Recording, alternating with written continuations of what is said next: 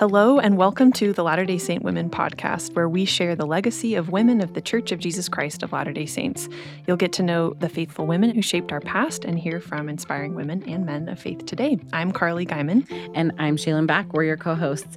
Today, we're excited to welcome Keith Erickson to the podcast, who is here with us in the studio today in Salt Lake City. Keith, welcome. Thank you. I'm so glad to be here. Well, and we're just so fortunate to be able to meet in person despite so many COVID restrictions lately. We get to safely distance, and we're excited that we get to have this conversation in person. So thank you. Just as a brief introduction to our guest, Keith Erickson grew up in Baltimore, Maryland. He got a bachelor's and master's degree from BYU, a doctoral degree in history from Indiana University, and he has a Master of Business Administration from the University of Texas at El Paso. He's an author, a teacher, and a historian who currently works in the church history department with outreach and special initiatives, and he also sits on the editorial board of the Church Historians Press. Keith, will you just share with us some of the projects that you're maybe working on right now? Sure. I have kind of a charge right now to help our department, the Church History Department, get the word out more about things that we do. So we've kind of had a habit of publishing a book and then publishing another book and then publishing another book. And so my job is to say, hey, who could benefit from this and where can we find them and how can we help connect with them in a way that is meaningful to them? That's awesome. And there's so many things online, too, that are available that That's right. I'm sure you're working a lot with that, too, to just make people aware of all of these incredible resources. Yeah, really trying to meet people where they are and offer the things that can help. That's awesome. Well, in a previous conversation that we had, it was fun. You mentioned that you have 4 sisters and 4 daughters, so you're very comfortable around women as an audience. By women. You're surrounded by women. Probably most comfortable in this setting. And I was the young men's president for a while, and scout camp was just weird. That's so funny. Well, I thought this was fun that you were actually the Relief Society pianist as a teenager. I was. It was kind of funny. It was like a top secret meeting, and they wouldn't let me in at the beginning. They would do something. I had to sit in the hall, and then they would open the door, and I'd come in, and Escort you in. I'd play the opening song, and then they'd pray. And then this was the olden days when there was a practice hymn, so I'd play that one, and then I had to leave. And so that was my my little window into Relief Society. And you still don't know what we do in Relief Society, right? You know, I may have attended once or twice for random reasons, but mostly no. It's a black box full of dark secrets. Oh, that's too funny. Well, just to introduce the topic, we've heard from many women who have specific questions about their faith and even doubts that they have. We've also received direction from the General Relief Society Presidency and Advisory Councils about these same questions, too. They're getting lots of people asking them how to strengthen our faith, how to sustain it, and even in a lot of cases, how to get your faith back. So we are really excited to have Keith here to share some of his insights from his personal life and also professionally, and we just appreciate you being here to share with us.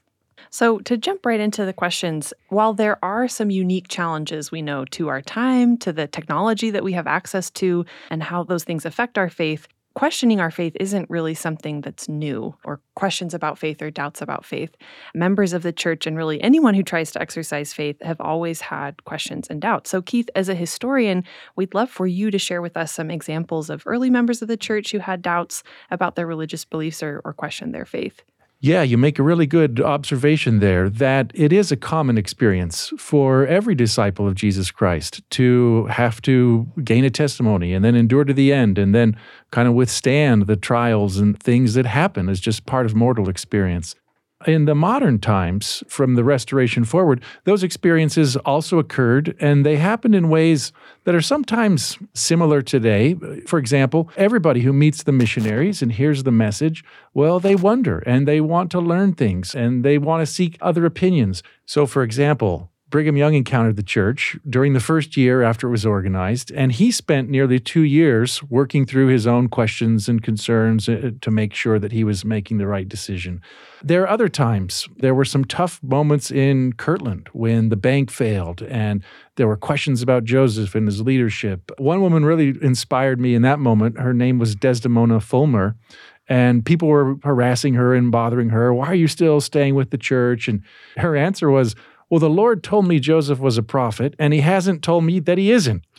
And so along the way, and pioneers would struggle. We often tell stories and sing songs and represent it like there's faith in every footstep, every single footstep, and every pioneer never had questions or worries.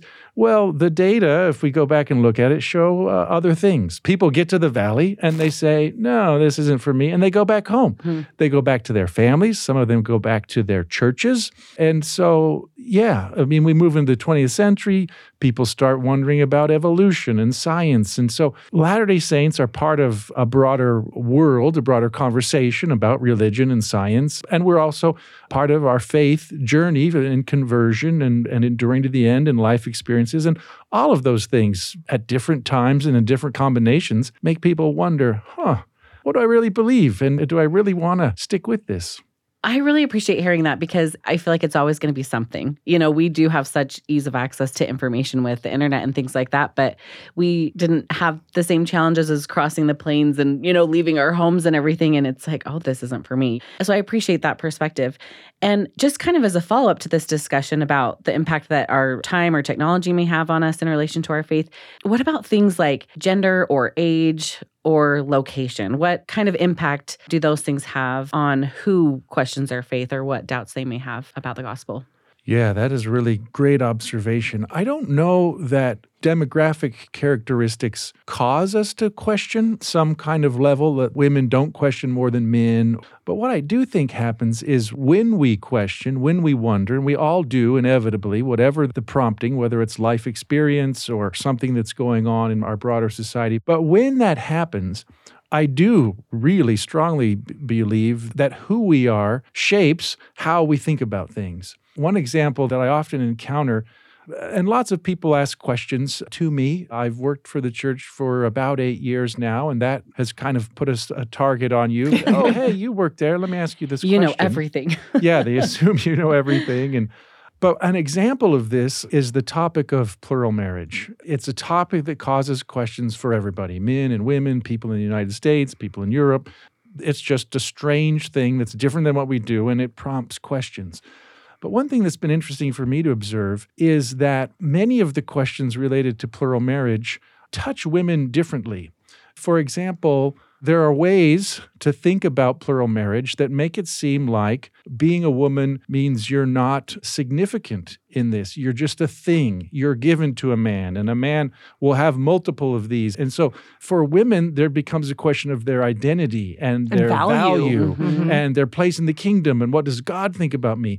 And men often don't think about that. And it's been interesting. Sometimes I have conversations with a husband and wife together, and we start talking, the wife and I, about your identity, your value, and the man is sitting there like, I never thought of that before. Yeah. Then he has more insight on why this is so troubling for his wife, because he's thinking about other aspects of plural marriage, which cause questions and concerns and worries, but it's not the same.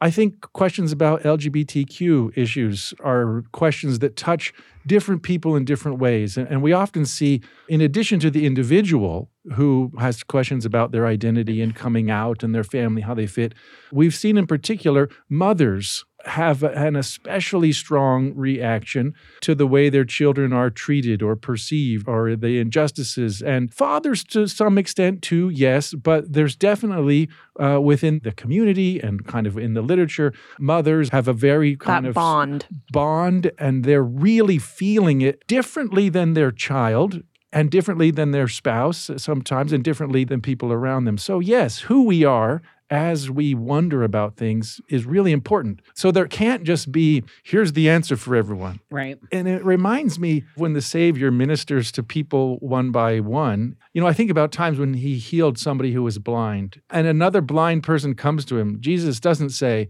oh, I already did this. Check the website. There's the categorical answer for blind people. No, that person is blind and Jesus heals that person. And I think that's really important, that our questions are ours and they're related to our identity. They're related to our life history, our personal experience. And so answers become a personal thing for us and for our personal relationship with God. And in some ways, I think that's difficult because it would be nice to just go to a website and get an answer. But then it's also more beautiful when we have the opportunity to have it be meaningful to us, where we are in our lives based on our experiences and our perspective. It does become so much more meaningful and so much more valuable when it's so personal. Mm-hmm. Yeah. And God and Jesus want a personal relationship with us. And the Holy Ghost is like this amazingly capable personalizer. Mm-hmm. We can talk about the Holy Ghost generally. Oh, did you feel the Spirit? People feel the Spirit. But what the Holy Ghost really does is, as a personal gift to every single person, that means someone could give a sermon and every single person in the congregation could, and the promise is should, feel something uniquely personal just for them. And sometimes I feel that the personalization promise is one that we don't always go up and claim. We'll walk out of a meeting and say, oh, I felt good. But we should also say, no, I should have felt something just for me, for who I am and where I came from before I got here today. And that's really, really powerful. That is. I think that this is such a good and specific piece of advice for people with questions. I think of maybe when I've had questions or doubts and I've looked to others for like, what answer did you get on this? And sometimes I think there's a hesitancy to share maybe on a broad or general level specific answers received, or other times it's like, well, that doesn't help any. Like if someone shares with you the answer they received, it's like, that doesn't answer the question. So I think this is good and tangible advice. If you have a question, seek your own personal answer. And we know how that theoretically comes about. We study, we pray, we wait, and we trust, and we learn how the Spirit speaks to us. And I think that can be a helpful pattern or path for people with these questions.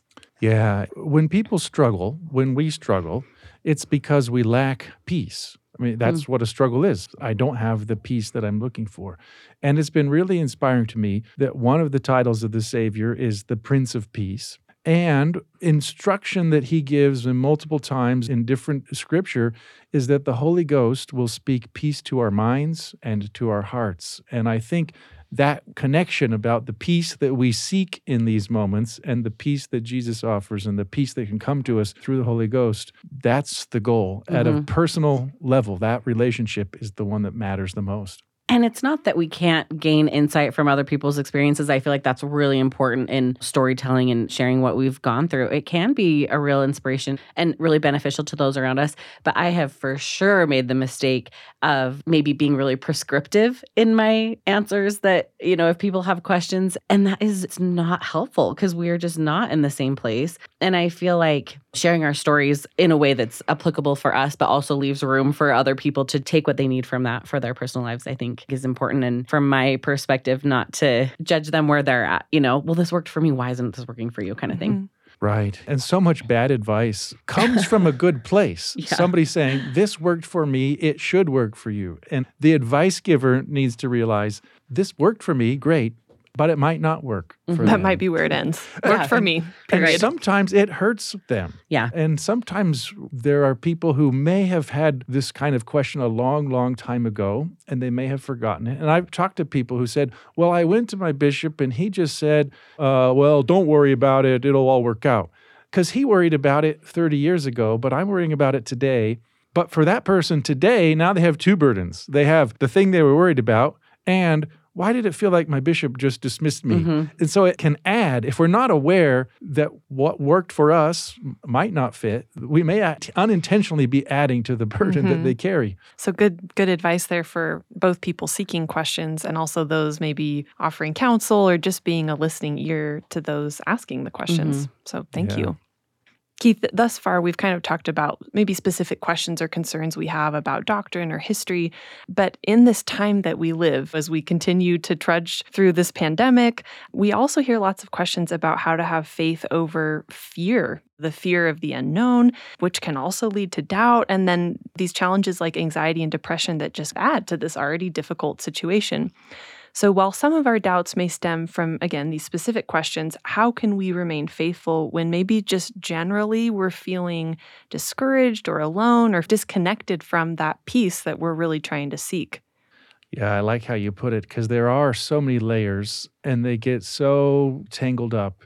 And it's usually not helpful to think about it. And sometimes analysts will try and do this and carve out every little thing as if it were a thing. Like, well, it's 12% your depression, and it's 14% the economy, and it's 33% your upbringing. You can't do that because they all layer on top of each other, but they are really important layers. The life experience around us. I appreciate that you brought up questions about our own mental health, because those are important generally.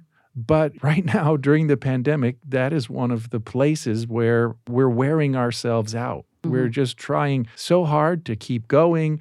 And sometimes we just have to say, you know what? It's okay that I'm feeling down, that I'm feeling lost, that I'm feeling disconnected from people. I've only ever seen people as little squares on a screen for the last 3 weeks. And so I think we need to give ourselves space to do that.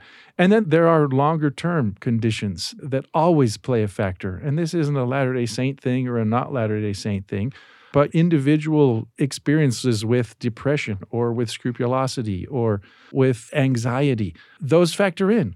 So what starts as maybe a historical question then gets a layer of anxiety added to it, because it's like what we were talking about polygamy earlier. So there's a historical side to polygamy. Then there's an anxiety component, which could be, is this going to happen again? Is this going to have to be my experience? And then that could, depending on the reaction, there's a depression part of, I don't want that to be part of my experience. So they all get connected. And it's important to think about questions, I think, in a couple of different dimensions. One is there's a cognitive component or an informational component. Tell me the facts about plural marriage. And I think the Gospel Topics essays that the church published and things that we've published in the church history department, like Saints or the Joseph Smith Papers, they're really good at giving that informational thing. Oh, you have a question about the book of Abraham? Here's some information about it. But there's another dimension that we're kind of talking about here, which is the emotional dimension. And this is the fact about the topic, but what does that prompt in my feeling or my reaction? And that's the part that is personal. And it's also just as important, and in some cases, maybe even more important. And there's a story in the New Testament that really illustrates this for me. And it's when Lazarus dies. And before his death, his sisters had sent word to Jesus, Lazarus is sick, come and heal him. That is an expression of faith. They recognized their brother was sick. They knew kind of cognitively, informationally, Jesus healed people. And so they sent the expression, please come and heal Lazarus. Well, Jesus delays, Lazarus dies. When Jesus shows up, Mary and Martha come out and they are in despair. They're in distress. Their brother has died. And it's interesting to me, a couple of things that happen. One, they say to Jesus, if you had been here, he wouldn't have died.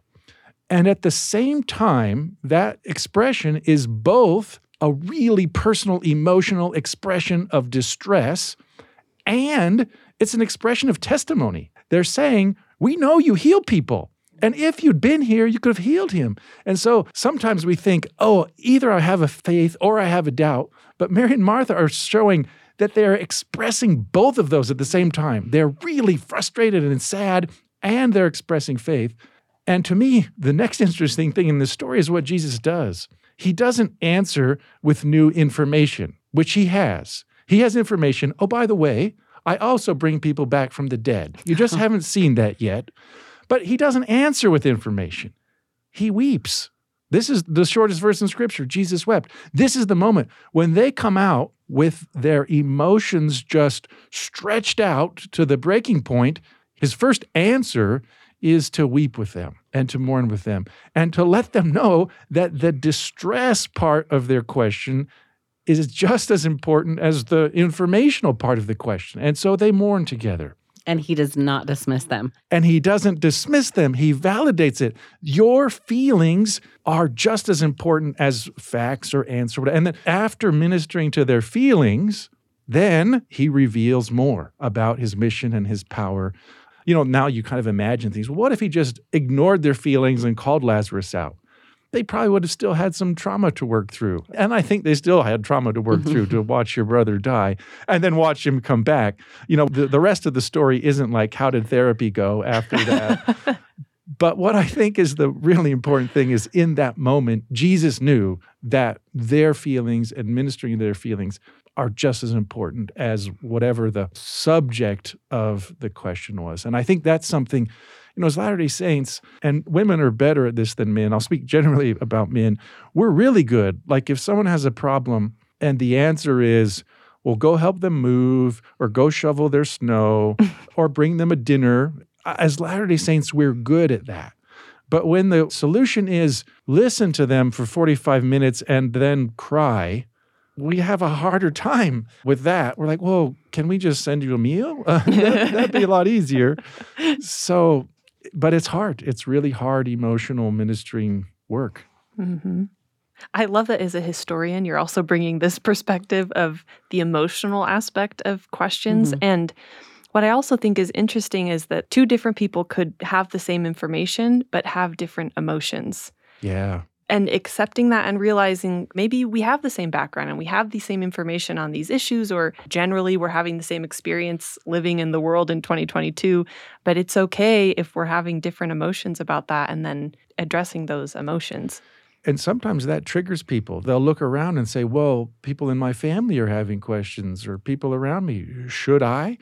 And I don't think you need to, because you are different people. You've had different experiences. And, I'm the oldest of 7, so we will joke, the younger ones, they lived a totally different life than the older ones. But the reality is we all are individuals. Even though we grew up in the same families or the same towns, we have individual experiences. And just because something's happening around you doesn't mean it has to happen to you. So be your own individual too, as you think about things. Mm-hmm. Well, that leads perfectly into the next question, because one of the questions that we see that's very specific is, how can I remain faithful when so many people around me are leaving the church? And there's so many various reasons, and there's not even one reason. As we mentioned before, there's so many layers to who we are and what we're experiencing and going through at any given moment. But like you said, people might start to question, how can I remain faithful when other people around me are losing their faith? And this is especially applicable, I'm thinking, to women who have children or spouses who are no longer associating with the church. And it can be really distressing and really discouraging and sometimes confusing. So Keith, we would love to know, what would you suggest that we do when someone in our family or a friend is losing their faith or doubting their testimonies of the restored gospel? And how can we not let that affect our own faith? Yeah, that's a good question. We often ask, how do I help them? But I really like, how do I help myself? How do I keep myself together? I think, and this is again just kind of me speaking personally, I think the key to faith and testimony is our personal relationship with the Lord. And so the things that cultivate that relationship and strengthen it, I think, are the things that really matter. And sometimes people turn these into a checklist. It drives me kind of crazy, like, well, did you read your scriptures? Did you say your prayers? But that's not really how it succeeds, at least for my experience. The question needs to be, am I communing with God? Do I feel like I'm getting a message from Him today? And if I didn't, then why not? A lot of times we'll do in church or something like this, like, oh, tell us an inspiring story. And someone will talk about their mission or how they met their spouse 30 years ago. We actually do a thing in our family home evening where we make people say something that happened that week in the last 7 days about how did you live the gospel and feel the Lord and have a connection. Because and it actually drove me crazy one time when I was an Elders Quorum president. I almost banned every comment that started with, when I was on a mission. But I had a counselor who told me that for some people, that was the last time they felt it, and it was important for them to share it, and I understood that and didn't ban it. But my follow-up was, if that was the last time you got an answer from God, then you're overdue. And so, how can you do that? Through prayer, through scripture study, through seeking to feel the Holy Ghost. The promise is constant companionship. And then we tell stories like, 6 months ago I had this thing. No, constant companionship should be a lot more recent. And so I think anything we do, if people around us are struggling, because they will, anything we do to keep that personal, constant connection with God is where we need to be thinking about. I like what you're bringing up about having more recent experiences with the Spirit. And I think part of why maybe we struggle with that, we look back on experiences, is because our faith does change and evolve over a lifetime. And also the way that we communed with God on a mission is not really easily replicated. I think of my own life. I have a 3-year-old and a 1-year-old. There's not 2 hours of study happening in the morning. Like 2 hours of study and 42 prayers a day. Yeah. And so we think that was a really spiritual time because I was doing all of these things, and it's allowing our faith to change and evolve. And it's like, okay, what is a realistic way for me to commune with God? Maybe it's sitting in silence for just a few minutes. Maybe it's reading a quote. Maybe it's listening to a song that I'm like, I really feel God's love when I listen to this primary song, or singing with my 3-year-old. So I think it's allowing our faith to change and evolve. And maybe you could speak to that too. Yeah, that's so right, because our faith does grow and our relationship with God grows. And imagine it like a person. If you met a person and the first time you meet them, they say, hi, what's your name? What do you do? Where do you work? All of that. And then the next time you meet that person, they say, hi, what's your name? Where do you work? What do you do? You would be like, wait a minute, we know each other. We have a relationship. And then if they do that 10 times, you're like, this isn't even a relationship. This is a ritual or something. And so we have to be evolving in how we talk to God and how we let Him talk to us.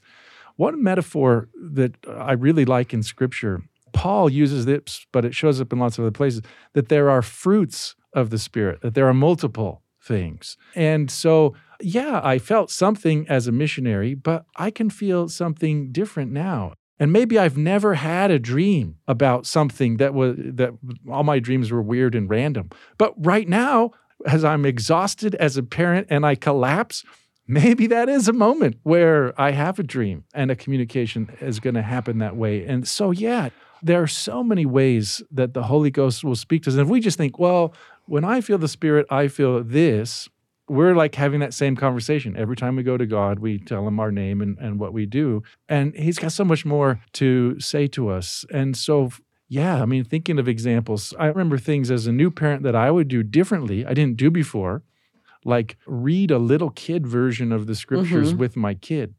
I can't tell you how many times I would be staring at that book and think, oh, I never noticed that in that story, because whoever wrote the narrative, or especially the artists, they depict something that I had pictured it differently in my head. And there I am having this moment with like a little kid's illustration, but it's not me and it's not the illustration, it's the Holy Ghost. That was what opened the door to say, here's the thought, here's a way to think about it differently. My kids also have been fountains of random questions that I never thought about that prompt things. But people at church do that, callings with the youth, they'll ask questions and say, wow.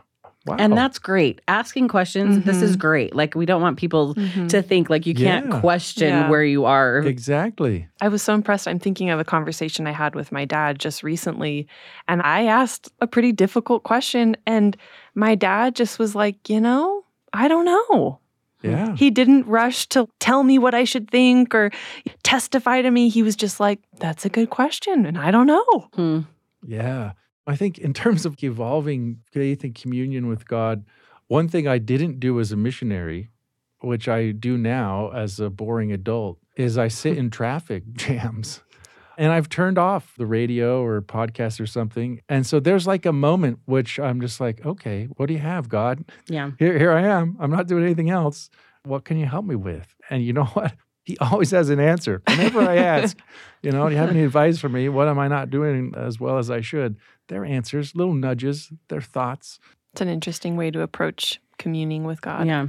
So you said a couple of things that stood out to me. You talked about this constant companionship that we have with the Spirit, and then your kids bringing a different perspective. My oldest daughter was recently baptized, and so, of course, we're having so many conversations about the Holy Ghost and things like that. And one of her cute little New Year's resolutions that she made in school was to be nicer to her sisters. And so we kind of talked about that. I'm like, when you're nice to your sisters and you feel good, that is the Spirit of God just helping you know that that was a good decision and that you're doing a great job. So it's interesting to me, these different perspectives that we can have as we're teaching in different moments of our lives. Yeah, that really calls to my mind some verses in Doctrine and Covenants, section 11, where it's talking about the Holy Ghost. We often think of things like peace or love or happiness, but in that section, it says that the Holy Ghost leads us to do good and to deal justly and to walk humbly. And so we need to learn to recognize when I'm having a feeling about an injustice, That's the Holy Ghost. Sometimes people think, oh, injustice is just whatever. No, the Holy Ghost is leading us to deal justly. So if we have that feeling, that is one of the ways that it comes in. To be humble. We see something big and overwhelming. You mentioned your father. To say, I don't know, is the Holy Ghost leading you to walk humbly in a space where you should be humble in this space. So yeah, there's so many ways that the Holy Ghost can touch us. And sometimes, like with your child, somebody needs to say, hey, that's the Holy Ghost. Because we just kind of feel it. And that's one of the occupational hazards, I guess, of having the constant companionship since a long time. You kind of forget about it. You're not used to it. And then somebody has to say, no, that's what that is. Pay attention to it. Especially in this context of questions that we have. If we're open and seeking, then any time can be an opportunity to hear an answer. Right. And we often think, oh, I'm only going to get an answer if I'm at church or reading scriptures.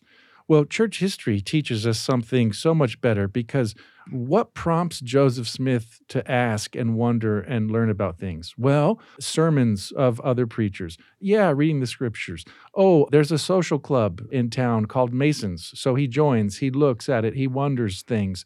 He's always interacting with the environment. And so can you feel the Holy Ghost reading the news or scrolling through Twitter? Yeah, you should be. As you interact with the world around you, God traffic. God wants you to be thinking about things and connecting with Him as you do so. I love that. And what I think about as we're having this discussion is that when you are in a situation of feeling like you're standing alone, we're talking about if a spouse is left or children or family members or just close friends, it can really cause you to feel a lack of confidence. And strengthening that relationship and that connection can help bring that confidence that it's like, I know that you're feeling that way, but actually I feel this way, or I have had these experiences, and that can strengthen our confidence, which really is just trust and faith in God. Oh, I love what you said about confidence and trust and faith. And I'll add one more thing to the bundle. Section 121 of the Doctrine and Covenants talks about confidence coming from the Holy Ghost and having confidence waxing strong in the presence of God. Confidence is an interesting thing because it's not like a light switch that turns off or on. Confidence grows and grows and grows. And then sometimes it just kind of dwindles away. But the Holy Ghost can help strengthen your confidence. Thank you, Keith. I love that insight. Now we kind of want to ask you personally, you've talked about your experience as a church historian and people coming to you with questions they've had. Have you experienced times when you've questioned your faith based on something you've learned or discovered? And how have you faced these doubts and overcome them? Yes, of course. I've come to understand faith as a dynamic process, as a growing process. And there are metaphors throughout the scriptures about this. You plant a seed and then it grows, it becomes a tree, it bears fruit. So yes, in that dynamic process, there's always a kind of little bit, and if we stay with the plant metaphor, there's adverse weather conditions. There are good weather conditions. There are drought years. If my faith is going to grow and live like a living thing, then it's going to be interacting with the environment and whatever's going there. So definitely, yes. If I were to think about an experience, I'm going to narrate this because it's in the past. This was one that happened when I was in graduate school. And so there was a personal layer, and then there was a professional layer, and then a religious layer. And so the question is about race and racism. And at a personal level, we had a friend of our family who was an African American, and she was learning about the gospel. She wasn't a member of the church. We had met her in the graduate school community, really wonderful person. And then we started talking about church, and she started meeting with the missionaries. And so at a personal level, she was asking questions, and the missionaries were just blinking. And so we were helping them out, as part of the conversation. But we had this intense personal layer that a person that we knew, that we cared about, had questions about. Now the religious layer, questions about the history of our church and racism in our past and inequities in practice. And so our friend, she was trying to make sense of them.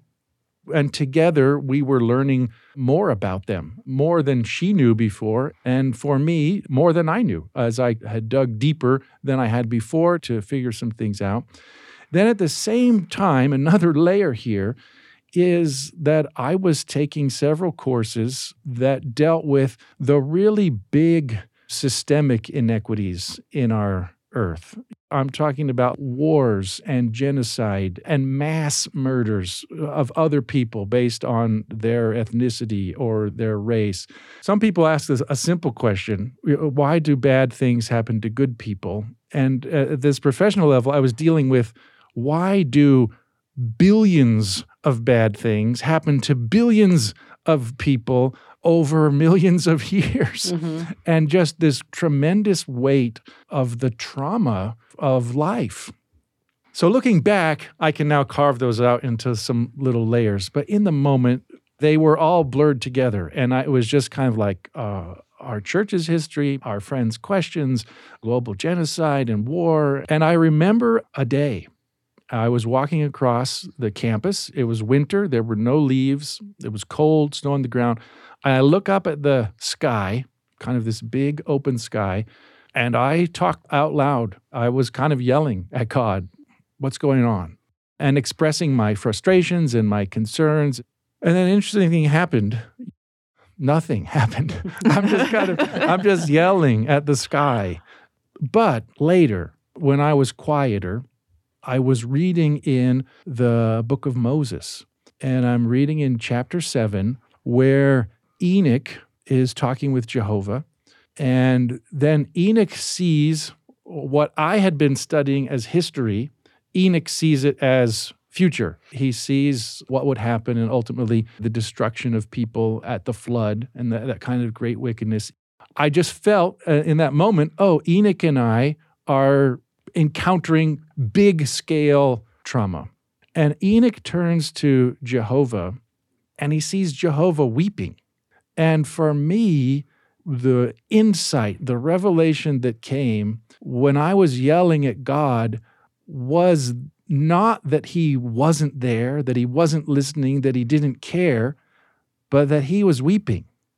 And Enoch was shocked, and now I'm kind of like really close with Enoch in the story. Enoch is shocked, and he says to Jehovah, you're not supposed to be weeping. How can you be weeping? You're God. You're all powerful. You did this. And so Jehovah says, well, I created them. I love them. I know them. I gave them their agency. They hate one another. They're killing each other. They're destroying each other. And then Enoch gets this perspective into Jehovah, and then Enoch starts weeping. And it says it's bitter. It's the most bitter thing that there could be. And to me, that was the moment where I realized that it wasn't that God forgot the world and all of these terrible things happened, but that he knows about it and that he's weeping. And we have a saying that people often use, did you see the hand of God in history? And I think that's an important thing. But what I learned through this experience is that we also need to learn how to see the tears of God in history. We need to see the places where he is weeping, where he is mourning. And as we do that, there are other things that God does that we start to see. When we look for the weeping God, we start to see, there's a phrase in the scripture that I love, that he swallows things up. That's the phrase. A famous one is Paul talks about the sting of death being gone. In Mosiah, it talks about the sting of death being swallowed up. There's another time where Alma and the missionaries working with him suffer all kinds of tribulations, and it lists this whole list of things. And then it says all of those were swallowed up in the joy of Christ. And all through this experience, I guess kind of what I learned was, there are really tough things, but God also swallows them up. And if we were to put a scale on it, I had 87 units of suffering today. Well, God swallows that up with 88 units of joy. I mean, that's like a really simplistic way to say it, but that's what it's saying, is that God will swallow it up. He doesn't take it away. You don't not feel sorrow and pain and trauma and stress. But if you find the God who has tears in history and who has tears in your personal history, then there's also compensatory strength and help that he offers. Wow, what a beautiful example. Thank you. And not the answer that you were really looking for, right? No, it wasn't. And you're right. One of the things I had to learn is that often issues that we debate in public, they get a contentious framework. And it's often an either-or, polarized framework, this or that. Yeah. And frankly, it's my experience that God is in neither one of those poles. He's bigger than all of them, and he's in between, and he's around. And if you're going to find God, it's not going to be defending one of those hilltops in that battle. It's going to be in a different quiet place somewhere where he is and you see his perspective on it, not the perspective of the two warring camps. Wow. Well, thank you so much, Keith. We love having historians on here. We love the perspective that they bring from their profession. And you have such a great grasp on the history of the church and those who were involved in the history of the church. And then to balance that with your own faith, it's really valuable to me. And I love having you come and share your personal insights as well as what you've learned from your research. Well, it's been a privilege. Thank you. Well, Keith, as we wrap up the episode, we would love to know if there's anything more you would like to share with those listening to the podcast, especially the women of the church who may have questions. What do they do next? What actions can they take? Yeah, that's a really good question. And we always have a default hope that there's an action. We want to go read a book. Let me listen to this episode. Let me do a thing. So maybe I'll give a little bit of a counterintuitive comment that's maybe less of an action, which is there is a phrase in Scripture about waiting on the Lord. And I think it has more nuance than sitting around waiting for time to pass. And maybe if we go back in the history of language, it probably has more connection with people who serve as the wait staff in a restaurant. Anybody who's ever worked that knows that being a waiter is not sitting there. You are doing all kinds of things. And so waiting on the Lord, there's another word, attending to the guest, right? And that's kind of like my mother, my mother-in-law, both are really good at that. You show up at a place, they're like, oh, well, take off your coat, and are you hungry? Mm-hmm. And, like that kind of attentiveness. And so I think waiting on the Lord is being attentive to what is happening. So, for example, we may have a question about this, and then we go to a general conference and they talk about something different. Some people will walk away and say, well, why didn't they talk about my thing? And one possible answer could be, the Lord's telling you there's another thing to think about. So be attentive to that, because sometimes we'll zero in and say, this is my thing, this is my issue, this is all I'm going to talk about, I'm going to worry about. And the Lord is saying, no, there's lots of other things to do. And so being attentive to those lots of other things. And I guess the other one I would offer is, for me personally, service has been a place where I found answers. I worry about something, I wonder about it, I study it, and I'll spend hours and hours reading and in the library and doing things. But the answer, the peaceful resolution doesn't come in the library. It comes when it's 4:00 on Friday afternoon and they say, well, these people have to move and they need help at like 5:30. And you're like, I don't really want to do that. But it's in those weird moments where I'm kind of disconnected from everything and I'm just like, okay, I'm going to go and I'm going to serve. And I'm holding a box of like really cheap stuff, or you're moving some particle board shelf or dresser, and you're like, this isn't even worth putting on a truck. It's so old and pathetic. But those are the moments when I find the answers come, when I've stepped beyond my own selfish self. And I've kind of narrated that story. It often begins with my selfish self. I don't want to go. I don't want to do this. Why am I here? But when I forget my selfish self and jump in with other people, I've found answers come there when I'm not seeking. But I really was seeking earlier or before. But somehow the Lord finds me there better. And so I try to be in those places more often. Well, I love the word that you used, being attentive. And I think, so I'm going back to something else that we talked about. When there's people around us who are having questions and having doubts, ultimately there's really nothing we can do about that except treat them with our love and not being judgmental, being patient, things like that. But then just being attentive to our own relationship with Heavenly Father. That's kind of what I've gotten out of this episode, is with our questions, as long as we're making this effort to commune with God and to serve those around us and to seek after these answers, they'll come. And I just really appreciate that. Yeah, Keith, thank you so much for bringing this insight and your expertise. I've been very inspired and uplifted and given some thoughts and ideas that are different than, like you said, we immediately go to, what can I read? Where can I find this answer? Where can I find help to just let me move on? And I think Heavenly Father, his intent is that we grow and that we develop. And I just really appreciate those thoughts. So thank you. Well, thank you. It's been a privilege to be with you. And to our listeners, thank you for tuning into this episode of the Latter-day Saint Women podcast.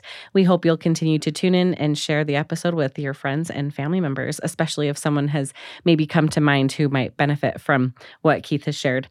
We have also been so grateful to hear from so many listeners via email and on Apple Podcast reviews, and we hope you'll continue to share your thoughts and your feedback. We love hearing from you. You can contact us at podcast@churchofjesuschrist.org with any suggestions for topics or guests. We also want to make sure our listeners are aware that the podcast is available just about anywhere you get your podcasts. So in addition to being on the church's website, it's also available on the Gospel Library app, Saints Channel mobile app, Apple Podcasts, Google Podcasts, Spotify, and elsewhere. So please tune in, subscribe, and continue to share these voices and stories of women and men of faith with your friends and family. And finally, we'd like to thank our wonderful editor, Kurt Dahl, our producer, Matthew Mangum, and the many others who support our work on this podcast. Until next time, I'm Carly Guyman. And I'm Shaylin Back. Thanks for listening.